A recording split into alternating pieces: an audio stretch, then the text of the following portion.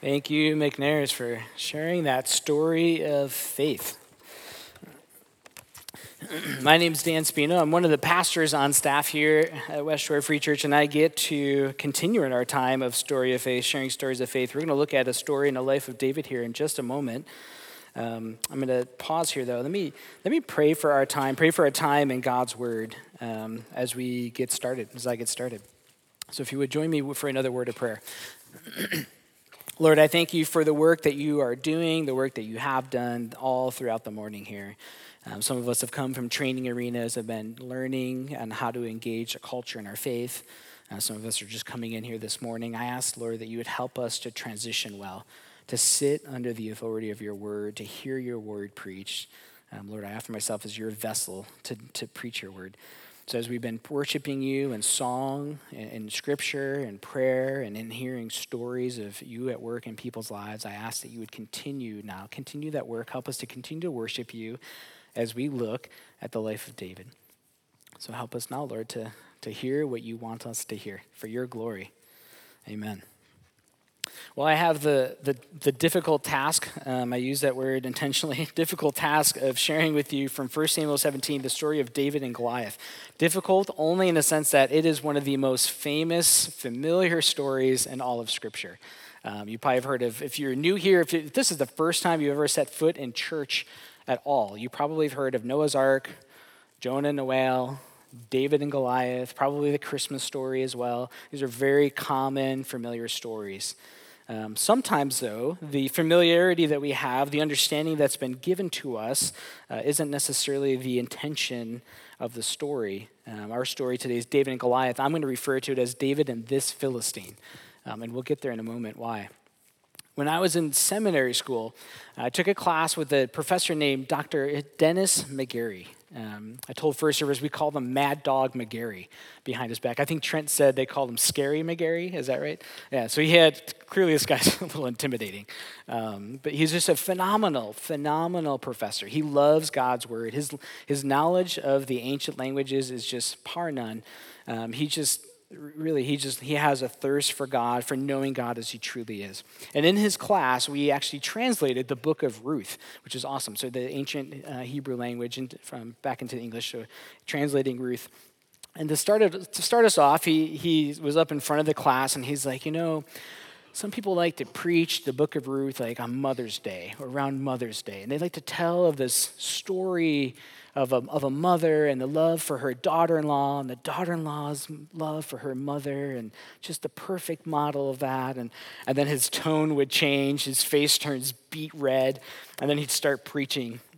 And he'd say, I'm going to do it for you here. He'd say, that's a nice story, but that's not the story. Stick to the story. It says in the day when the judges were judging, there was a famine in the land, and there was a man of Judah. I love that. That tone is beet red. It was awesome. It's become actually a phrase in our household that we have adapted. I use it often. My wife, who's the funniest person I know, just without even warning, she'll just like whip it out from time to time in a funny voice. That's a nice story, but that's not the story. I love it. I told her I was going to do that, so it's okay. This is what we're facing here in our story of David and this Philistine. Our understanding of the story has kind of gone askew. I've been asking people, I've been having meetings, I knew this was coming up, so I've been talking to people in my family, friends. One of my friends I had breakfast with went to work and took it upon himself to ask his friends, what's the meaning of David and Goliath? And if you do a Google search, this is the kind of answers you're going to hear. These are the answers that we've pulled together. David and Goliath is a story of the unexpected leader. It's a story of standing against insurmountable odds. It's a story of preparation or having the right tool to get the job done. Or my favorite, or actually my least favorite, the underdog can beat the favored person. On any given day, you have a chance to win. That actually came from somebody from Buffalo. If you're a sports fan, you get that. Yeah. Never comes true. Probably my favorite, though, is Malcolm Gladwell, an author who took the time to write a whole book about his understanding of David and Goliath. And people buy this book. You should not, by the way. His understanding might be slightly askew. I actually watched a TED Talk. It's a 15-minute TED Talk. If you're bored and you want to get angry, you should watch this TED Talk. In it, he tells us his understanding of the story, and he argues, or what he says is that the very thing that was a source of Goliath's strength is a source of his weakness. He builds this whole argument up that the Goliath has this illness, and because of his illness, he was slow, he was blind, he was weak. So what was the source of his strength is actually the source of his weakness. And then he concludes his talk with this. He says, there's an important lesson in this. Giants are not as strong and powerful as they seem. And sometimes a shepherd boy has a sling in his pocket. That's a nice story, but that's not this story. In fact, I was reading, I wanted to take my shoe off and throw it at my computer. How dare this man take God's word and manipulate it to write a book, to prove a point? As followers of Christ, it is so important that we know God's word as it is, not as we want it to be.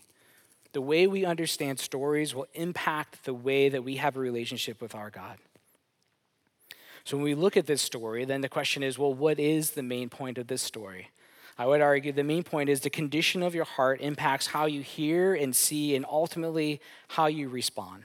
What we see in this text is that David is the only one whose heart is so steadfast for the Lord that he hears correctly, he sees correctly, and he responds well. Only David. This story is not about Goliath. We like to tell people it's about Goliath. That's why I actually refer to him as this Philistine. In this story, he's really not that important. I feel comfortable saying that because Scripture really tells us so.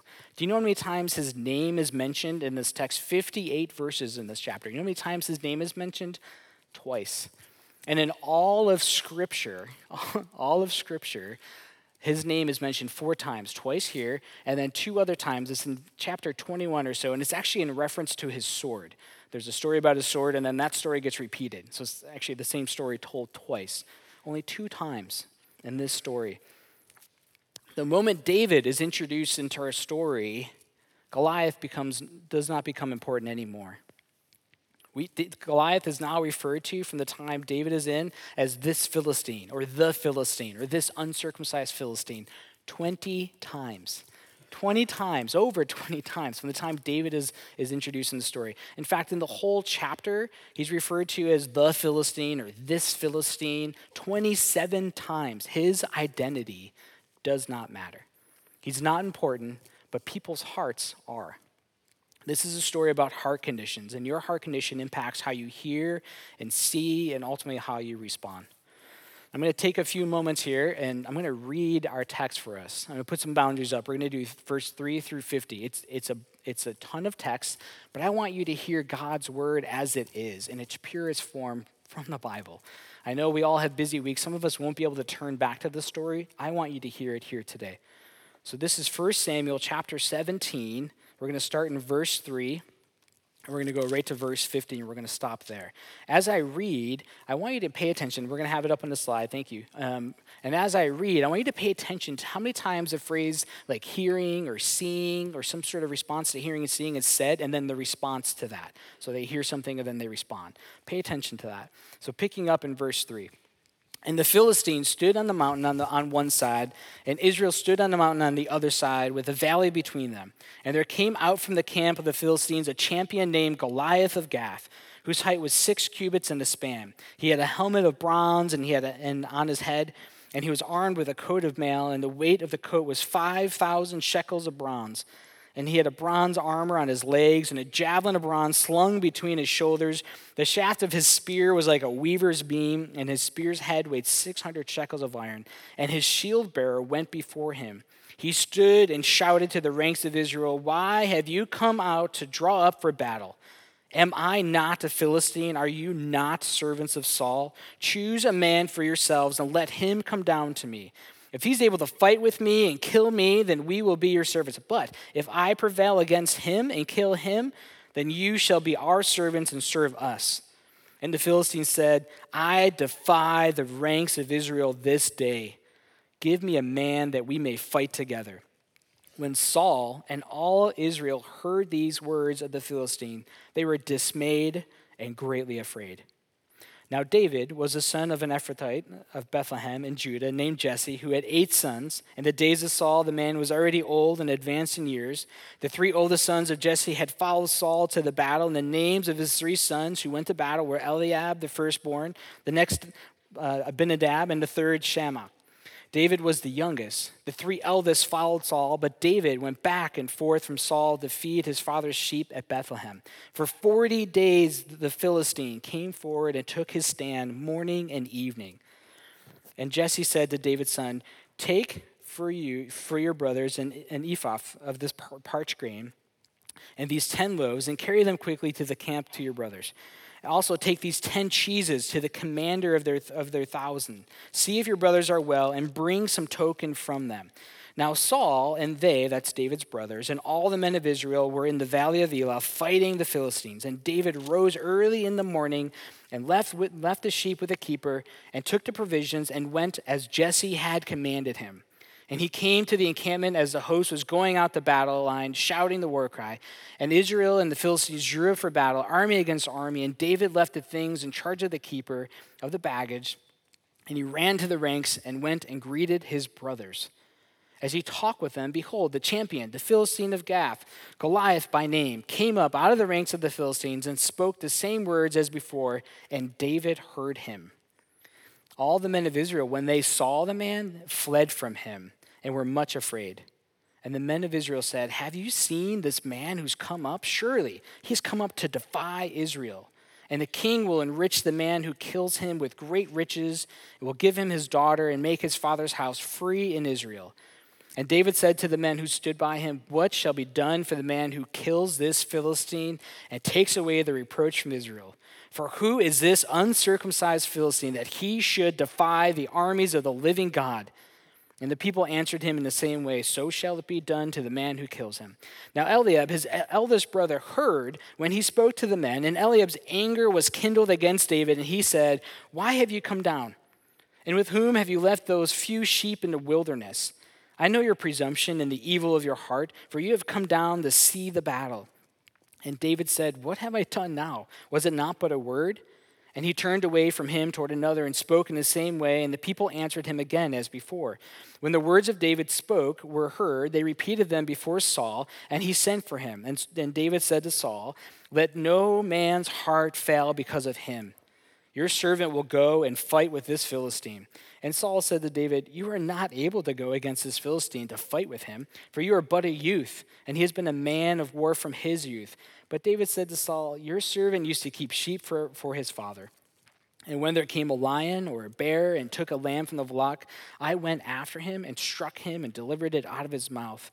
And if he rose against me, I caught him by his beard and struck him and killed him. Your servant has struck down both lions and bears, and this uncircumcised Philistine shall be like one of them, for he has defied the armies of the living God." And David said, "The Lord who delivered me from the paw of the lion and from the paw of the bear will deliver me from the hand of this Philistine." And Saul said to David, "Go, and the Lord be with you." Then Saul clothed David with his armor. He put a helmet of bronze on his head and clothed him with a coat of mail. And David strapped his sword, that's Saul's sword, over his armor, and he tried in vain to go, for he had not tested them. Then David said to Saul, "I cannot go with these, for I have not tested them." So David put them off. Then he took his staff in his hand and chose 5 smooth stones from the brook, put them in his shepherd's pouch. His sling was in his hand, and he approached the Philistine. And the Philistine moved forward and came near to David with his shield bearer in front of him. And when the Philistine looked and saw David, he disdained him, for he was but a youth, ruddy and handsome in appearance. And the Philistine said to David, "Am I a dog that you come to me with sticks?" And the Philistine cursed David by his gods. The Philistine said to David, "Come to me, and I will give your flesh to the birds of the air and to the beasts of the field." Then David said to the Philistine, "You come to me with a sword and with a spear and with a javelin, but I come to you in the name of the Lord of hosts, the God of the armies of Israel, whom you have defied." This day the Lord will deliver you into my hand, and I will strike you down and cut off your head, and I will give the dead bodies of the hosts of the Philistines this day to the birds of the air and to the wild beasts of the earth, that all the earth may know that there is a God in Israel, and that all this assembly may know that the Lord saves not with sword or spear, for the battle is the Lord's, and he will give you into our hand. When the Philistine arose and came and drew near to meet David, David ran quickly toward the battle line to meet the Philistine. And David put his hand in his bag and took out a stone and slung it and struck the Philistine on his forehead. The stone sank into his forehead and he fell on his face to the ground. So David prevailed over the Philistine with a sling and with a stone and struck the Philistine and killed him. There was no sword in the hand of David. This is the word of the Lord. The condition of your heart impacts how you hear and see, and ultimately how you respond. This is our Luke 6:45 moment. Luke 6:45 says, "The good person out of the good treasure of his heart produces good. The evil person out of the evil of his treasure produces evil. For out of the abundance of the heart his mouth speaks." Out of the heart comes our responses. Out of the heart comes our reactions, our responses to various stimuli around us, to what we hear, to what we see. It comes out of our heart. A healthy heart then is a heart that is after God's own heart, that desires what he desires and yearns for him. This is what we see in David. In this text, we see there are three things that can shape the condition of your heart. The first one is who or what you allow to identify you will shape your heart. The people of Israel forgot who they were. They allowed Goliath to come and to ascribe an identity to them. Did you catch that? In verse 8, he says, "Am I not a Philistine, and are you not servants of Saul?" Translation of that could be, "Are you not slaves of Saul?" The answer to that question is no, they're not. They're actually servants of the Most High God. Not that this is a time to pull out the grammar hammer here and hit this guy with it, but you would think that somebody in the people of Israel, the called out, the unique, special place, the ones who traverse with God, who have stories of God, who understand that their identity is completely wrapped up in God, may have had some sort of objection with being called slaves to Saul. The problem is that it was a true identity of who they've become. They've exchanged their relationship with God for a relationship with this king. Saul himself forgot his identity. He forgot that he was king. And in 1 Samuel 9:16, God speaks and he says about Saul, "He shall save my people from the hand of the Philistines." This was Saul's shining moment. Saul himself is a giant. He's taller than any other Philistine. This could have been a clash of the giants. Instead, Saul forgets who he was. He forgets the special anointing that he had, that he was called out to lead God's people. He forgot that he was king. And an interesting story in verse 55 and towards the end of the chapter, you're going to see Saul and Abner talking. They're actually talking when David leaves Saul's presence. It's kind of like a throwback. While David left to go talk to Goliath, Saul and Abner are speaking. Saul is the king of the army. Abner is the commander of the army. Where are the people? They're out fighting the Philistines. As they're chasing the Philistines, Saul and Abner are back having a conversation asking, who is this? Who's this guy's dad? They're trying to find out who he is. The source of their identity issue is that they all forget who God is ultimately. This Philistine is the first. He's allowed to come forward and defy the living God, the armies of the living God. He's basically defying God. He is blaspheming against God. When we read that verse, we should think, oh man, there's that guy's death sentence. Because nobody blasphemies God and lives. The Israelites know this. Nobody does, but he forgot who God is. By the way, that's why I hate the underdog understanding of the story, because who is this battle against? It's Goliath versus God. Who's the underdog? It's Goliath. The Israelites forget who God is. They're more worried about the prize. They're more worried about the tax-free living and marrying Saul's daughter, for whoever might step forward and fight this person. They forget about God. Saul forgot about God's promises for him as well. There's all kinds of identity misalignments happening here, and it's impacting how the Israelites should respond. Their hearts are being misshaped by the situations around them. In 2013, I got to hear Andy Crouch speak at a conference He spoke several times, but in this one particular session, it really stands out to me because he taught us a song, and he sang the song. He had us sing it with him. I love you all, so I won't sing it for you because it's not a gift that I have. But this song that he shared with us, it was a song that the slaves who were brought here against their wills, he said, treated as property, crammed into ships, sang through their hard days of labor, their song of faith. And as he was explaining the song, this is what he said.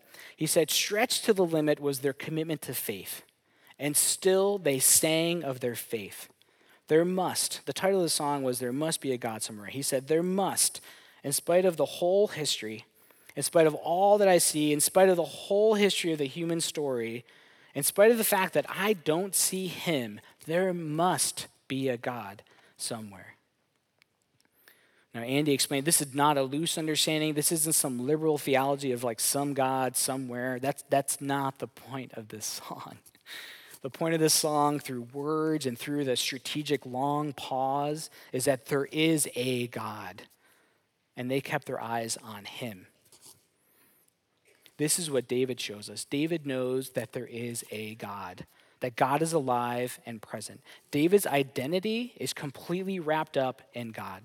David's heart is shaped by two important things. One is that he does not forget who God is, whereas Goliath's name is actually only used twice. In 3 verses, in verses 45 through 47, we see David using God's name five times in 3 verses. He says, the Lord of hosts in verse 45, the God of the armies of Israel, and again in 45, the Lord will deliver, the Lord saves, the battle is the Lord's. 5 times he's calling on the name. He knows who God is. He has not forgotten about the identity of God. And because of that, second, he knows who he is in light of that identity. He knows that he is a child of God. He won't let anyone change that. It's a relationship that's been forged over time of being out in the wilderness, fighting off lions and bears as God shows up and does the fighting, delivers, he says. My God delivers. God delivers him. He knows his identity in God. He is confident of that, and nobody can take that away from him. So as we reflect on this text, I think that there are several things that we can talk about that maybe rob us of our identity. There are several things that try to stake a claim on our identity, to try to shape who we are. I'm sure there's lots of examples. I thought of 2 that had a personal impact on my life. I thought I'd share them with you. Maybe this hits home for you. The first one is the most seemingly insignificant small thing in the world, and that's my phone. I let my phone claim a sense of identity on me. I go to my phone for a sense of accomplishment, that thrill of getting an email, of sending off a message, or getting a text message back, or something. There's like this sense of accomplishment, a sense of purpose. My identity becomes wrapped up in it. I become addicted to it. When I'm bored, I grab my phone. I don't know what to do with myself. I go to my phone, take another hit, get that high because I'm addicted to it. I'm searching for this sense of identity in my phone and what it gives me. If your phone or any device is removed from your life for any number of reasons and you feel a loss of identity, you might have a problem that you need to press into. If you can't go out the door without your phone, if that causes a level of panic, you might want to press into that. The second one that stands out to me is this sense of comparing. And I know I'm not alone. We like to compare ourselves, don't we? We like to look at other people and see what they have, see their lives, or what we imagine their lives to be, this perfected life that they might have, and then we make judgments either about them or about ourselves. We try to find our own identity in kind of this comparison metric, if you will. If your identity economics are based on comparisons, you're always going to end up with a deficit, always. Don't let your sense of identity come from comparing who you are to somebody else. So what can we say about this text? I think that there's a few things then we can say about this text. The first thing, no matter where you are on your faith journey, if you don't even believe in God, you need to hear that you are made in the image of God. Every human being on the face of the earth is made in the image of God. We are all image bearers. At the very least, we can have that be our identity marker. If you're not walking with Jesus, my guess is that there's this longing inside of you that's trying to figure out the identity image of who you're in. You're made in somebody's image. You're made in God's image. And there might be a disconnect because you haven't figured that out just yet, who God is. Hear the words of Jesus. Come to him. Come. Find rest, find identity, find purpose, find freedom, find shalom, find peace. For those that call Jesus their Lord and Savior, never let someone change your identity as a child of God. In fact, in Romans 8:17, it says that you are an heir to the throne.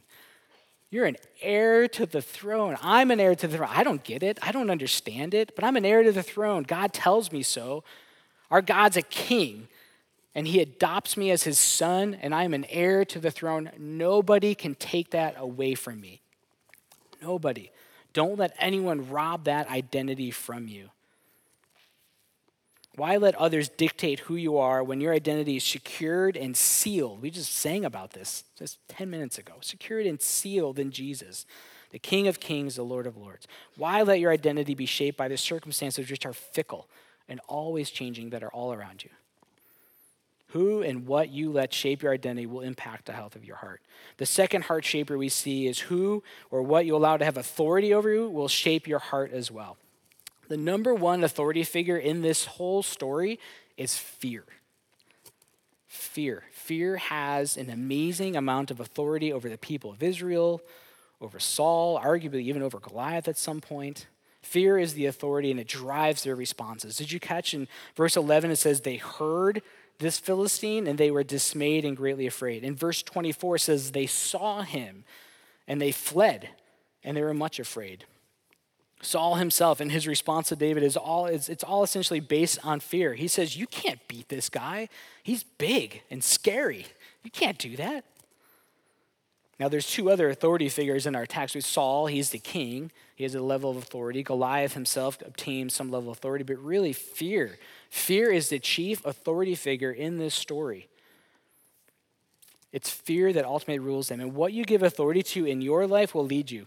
It will shape your heart. It will inform how you hear and how you see. And honestly, we're not that different from the people of Israel. My guess is if I asked you, you would struggle with some level of fear. Some of you might say stress is your number one kind of authority figure in your life. I would probably stress based on fear.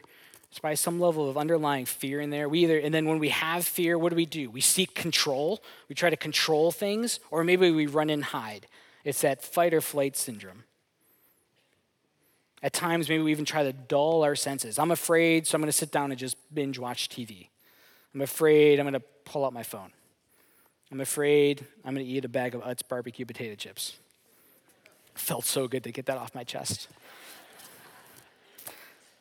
Ultimately, fear-based authority causes health conditions. Now hear me, I'm not trying to preach the prosperity gospel. That's not what I'm talking about. But if fear is your authority figure in your life, you're probably experiencing some level of health condition, either physically or spiritually. I'm not trying to say believe Jesus and all is going to be well with you. That's not the point. But you're probably, if you're struggling with fear, you're probably worrying about something unnecessarily. You probably have anxiety, a high level of anxiety about one particular thing. This thing probably keeps you up at night. You're probably experiencing sleepless nights. That's my guess. Or maybe you feel overly stressed all the time. That's what fear does. When you have an inappropriate authority figure in your life, they will lead you in inappropriate ways. When you look at David is the exact opposite of what we see in this text from the Israelites. In verse 23, he hears this Philistine giving out his war cry, and he doesn't react. He says he hears them, but notice it doesn't say then David was afraid, right? He presses in. This shepherd boy, whose faith has been cultivated in the wilderness while watching sheep, fighting off bears, fighting off lions, hearing the stories of his faith handed down to him over time, all the stories of which God delivers. My God's a deliverer. He knows that about God.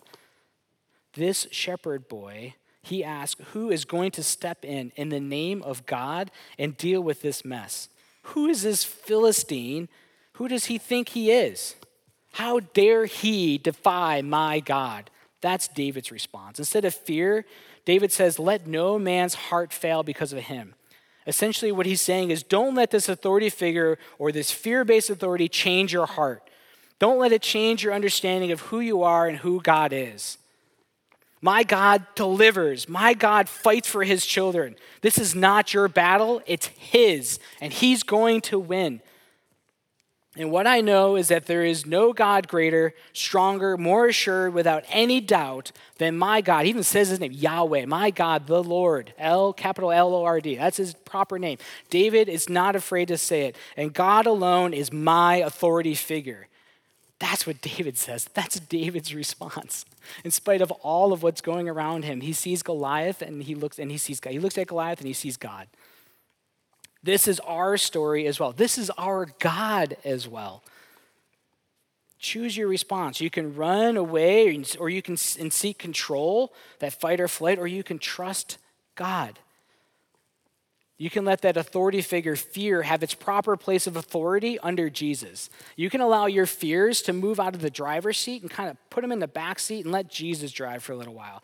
Let him be your authority, even over your fears. Give them to him. Press into him. He has something he wants to tell you. He'll lead you. He promises he will. He's given us the Holy Spirit who's speaking to you right now in some capacity. Are you listening? Are you hearing? There's only one person who should have authority over your life, and that is the King of Kings, the Lord of Lords, Jesus. That's what David understands. That's a sign of a healthy heart, one that submits to proper authority figures in your life. And finally, the third sign of diagnosing a heart is who or what you allow to inform you will shape your heart. Who or what you allow to inform you will shape your heart. So we go from identity to authority to inform. Now, in this text, it's not necessarily who David allows to inform him. It's who David doesn't allow to inform him. Everybody has something that they want to say to David. Everybody does. The men of Israel, his brothers, the king, even Goliath himself. In verse 26, David said, "What shall be done for the man who kills this Philistine and takes away the reproach from Israel? For who is this uncircumcised Philistine that he should defy the armies of the living God?" The men of Israel, their response, well, you're going to get a prize. The guy that does this, whoever it might be, is going to get to marry the king's daughter and have a tax-free living. Isn't that great? David's like, no, guys, you heard me, but you totally missed the question. That's not what I was asking. I'm not after a prize. I'm after my living God. Who's stepping up? Somebody's got to. Who's going to do it? I'll do it. That's essentially what he said. No one else, I'll go. I'm fine. I'll do it. I believe in God. He doesn't let their influence, their understanding of the circumstances influence him. His brothers, they try to inform him with anger and snarkiness. What are you doing here? Why are you here? What have you done with the sheep? You want to see the battle, don't you? In other words, go home, David. But David doesn't let that inform him. David, if you heard in the text, it says David is there out of obedience to his father. His father said, go do this, so he went. In fact, when we see David talking with the troops, who's he talking to? He's talking to his brothers. He's there actually doing exactly what his father told them because he's a man after God's own heart and he's listening to his dad. When he shows up, his heavenly father then starts speaking and he says, I can't go home, bros, because now our heavenly father's speaking and I'm going to listen. Dad called me here, but now my heavenly father is asking me to stay and to press in. Saul, on his own, he tried two times to inform David. His first time he tried, he said, you can't go. You're young. Maybe this might sound familiar to somebody. You're young. You lack purpose. You have no experience. You have no strength. Goliath is a man with experience of war, purpose, and strength. You are not able. David's like, yeah, you're right. You know what? If I let the identity of a slave of Saul be my identity marker, I'm not able. But as a servant of the Most High God who promises to deliver, it's not about me. It's about God. So then Saul kind of pivots, right? He's like, okay, great. If you're going to go, the Lord be with you, but do it my way. I love that. Go ahead, the Lord be with you. But before you go, let me give you my armor. Let me give you what I understand how to solve problems. Let me give you my sword. Now, this sword is interesting because in chapter 13, we read that the Philistines have the corner on the market in the metal industry, and they're not selling to the Israelites. The only two people that have swords are Saul and Jonathan. So he gives them this rare, precious tool, his understanding of how to defeat problems. Here you go. Here's my sword. David's response, I can't go like that. I haven't tested this method. That way is not known to me. I haven't been out in the wilderness with this stuff, with these ways. That's not what's tested, but what is tested is my faith. God delivered him from the lion and the bear. He responded to God and trusted in his deliverance. That way is tested. That way it's found out. That's where I place my trust. So all these tools from you, Saul, are great tools. They're rare tools. David says, nope, I'm not sure that will work here. All those around him are trying to inform him, trying to shape him, trying to tell him what to do. The Israelites say, no one can stop this giant. Brothers, why are you here? Saul, you're too small, you're too insignificant. Even Goliath comes to the battle and tries to inform him, I'm going to smush you like a bug, is kind of what Goliath says. David replies, actually, no, you're not. He essentially says, your way of battle, like Saul's, like those weapons, that's not going to work here. That's not what this situation calls for. You see, David has a bigger vision. Goliath says, I'm going to kill you. David says, the Lord's going to deliver you and all of the Philistines this day. Isn't that interesting? Goliath is like, I'm going to kill you. David's like, no, God's going to take care of you and all of your friends with you. Why? So that God can get the glory. David wasn't after his own glory. He's after serving his most high God and getting his glory in all the land. David faced his Philistine, his brothers, the army of Saul. He pushed through them all. In spite of all these influences around him, David hears and sees God, and he says, my faith is tested. Your wisdom is not.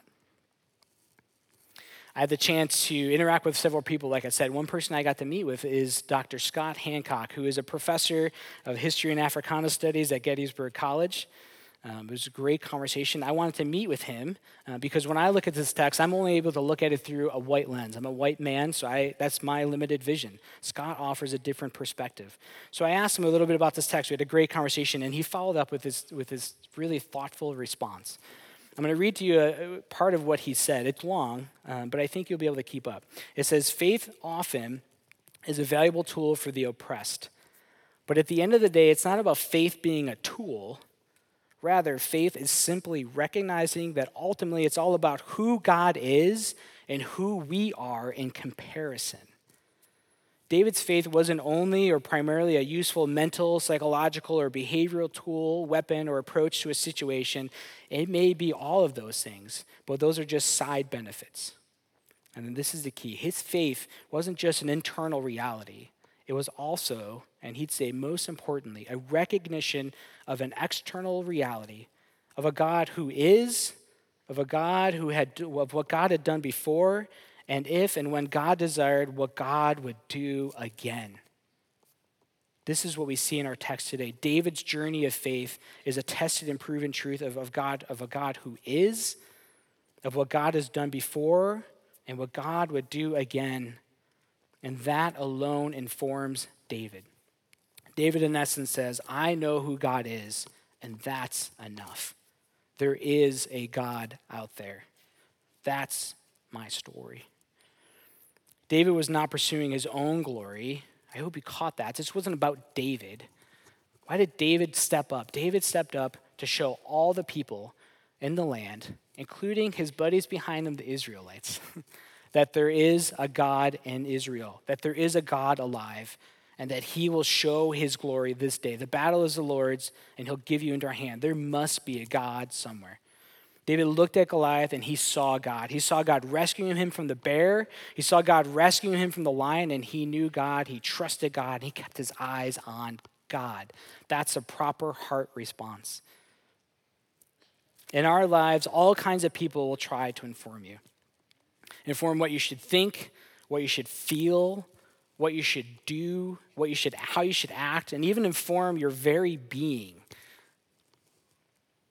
They want to inform who you are. Will you listen to them? This text begs us to ask, will you listen to them or listen to the one true God?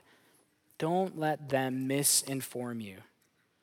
When we are called to respond, whom do we turn to inform our actions? Do we listen to people that are drawing us closer to God, that are pointing us to him, that are reminding us of our faith story? Or do we turn to people that are informing us of their ways, of their self-deception, of their way of solving problems that are actually drawing us further away from God and who he is? Instead of looking anywhere else, we should be informed only by the journey of faith we have with God. We should ask questions like, what has God done in your life? How have you seen God at work? How does God speak to you? How does God lead you? When you look back over the last 5 years, what fingerprints of God do you see on your life? And when you reflect on that, your heart will be rightly informed.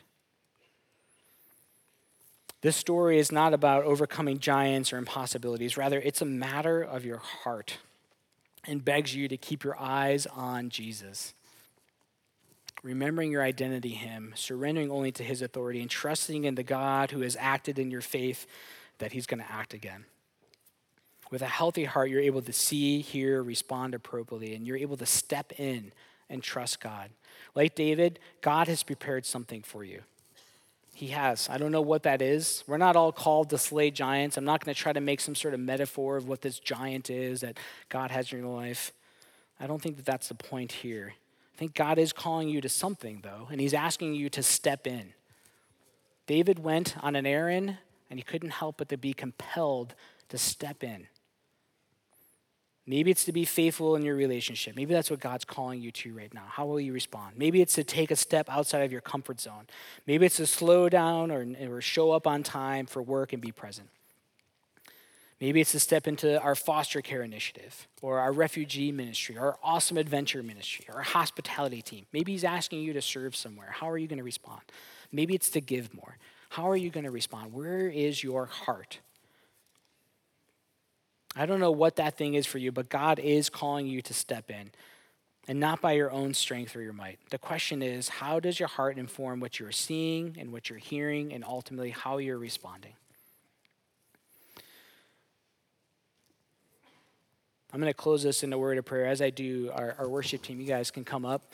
I think it's appropriate that we end our time here in a song, singing as brothers and sisters of our brothers and sisters that have gone before us, singing of our song, our story of faith, and keeping our eyes on Christ, because that's the point of our story.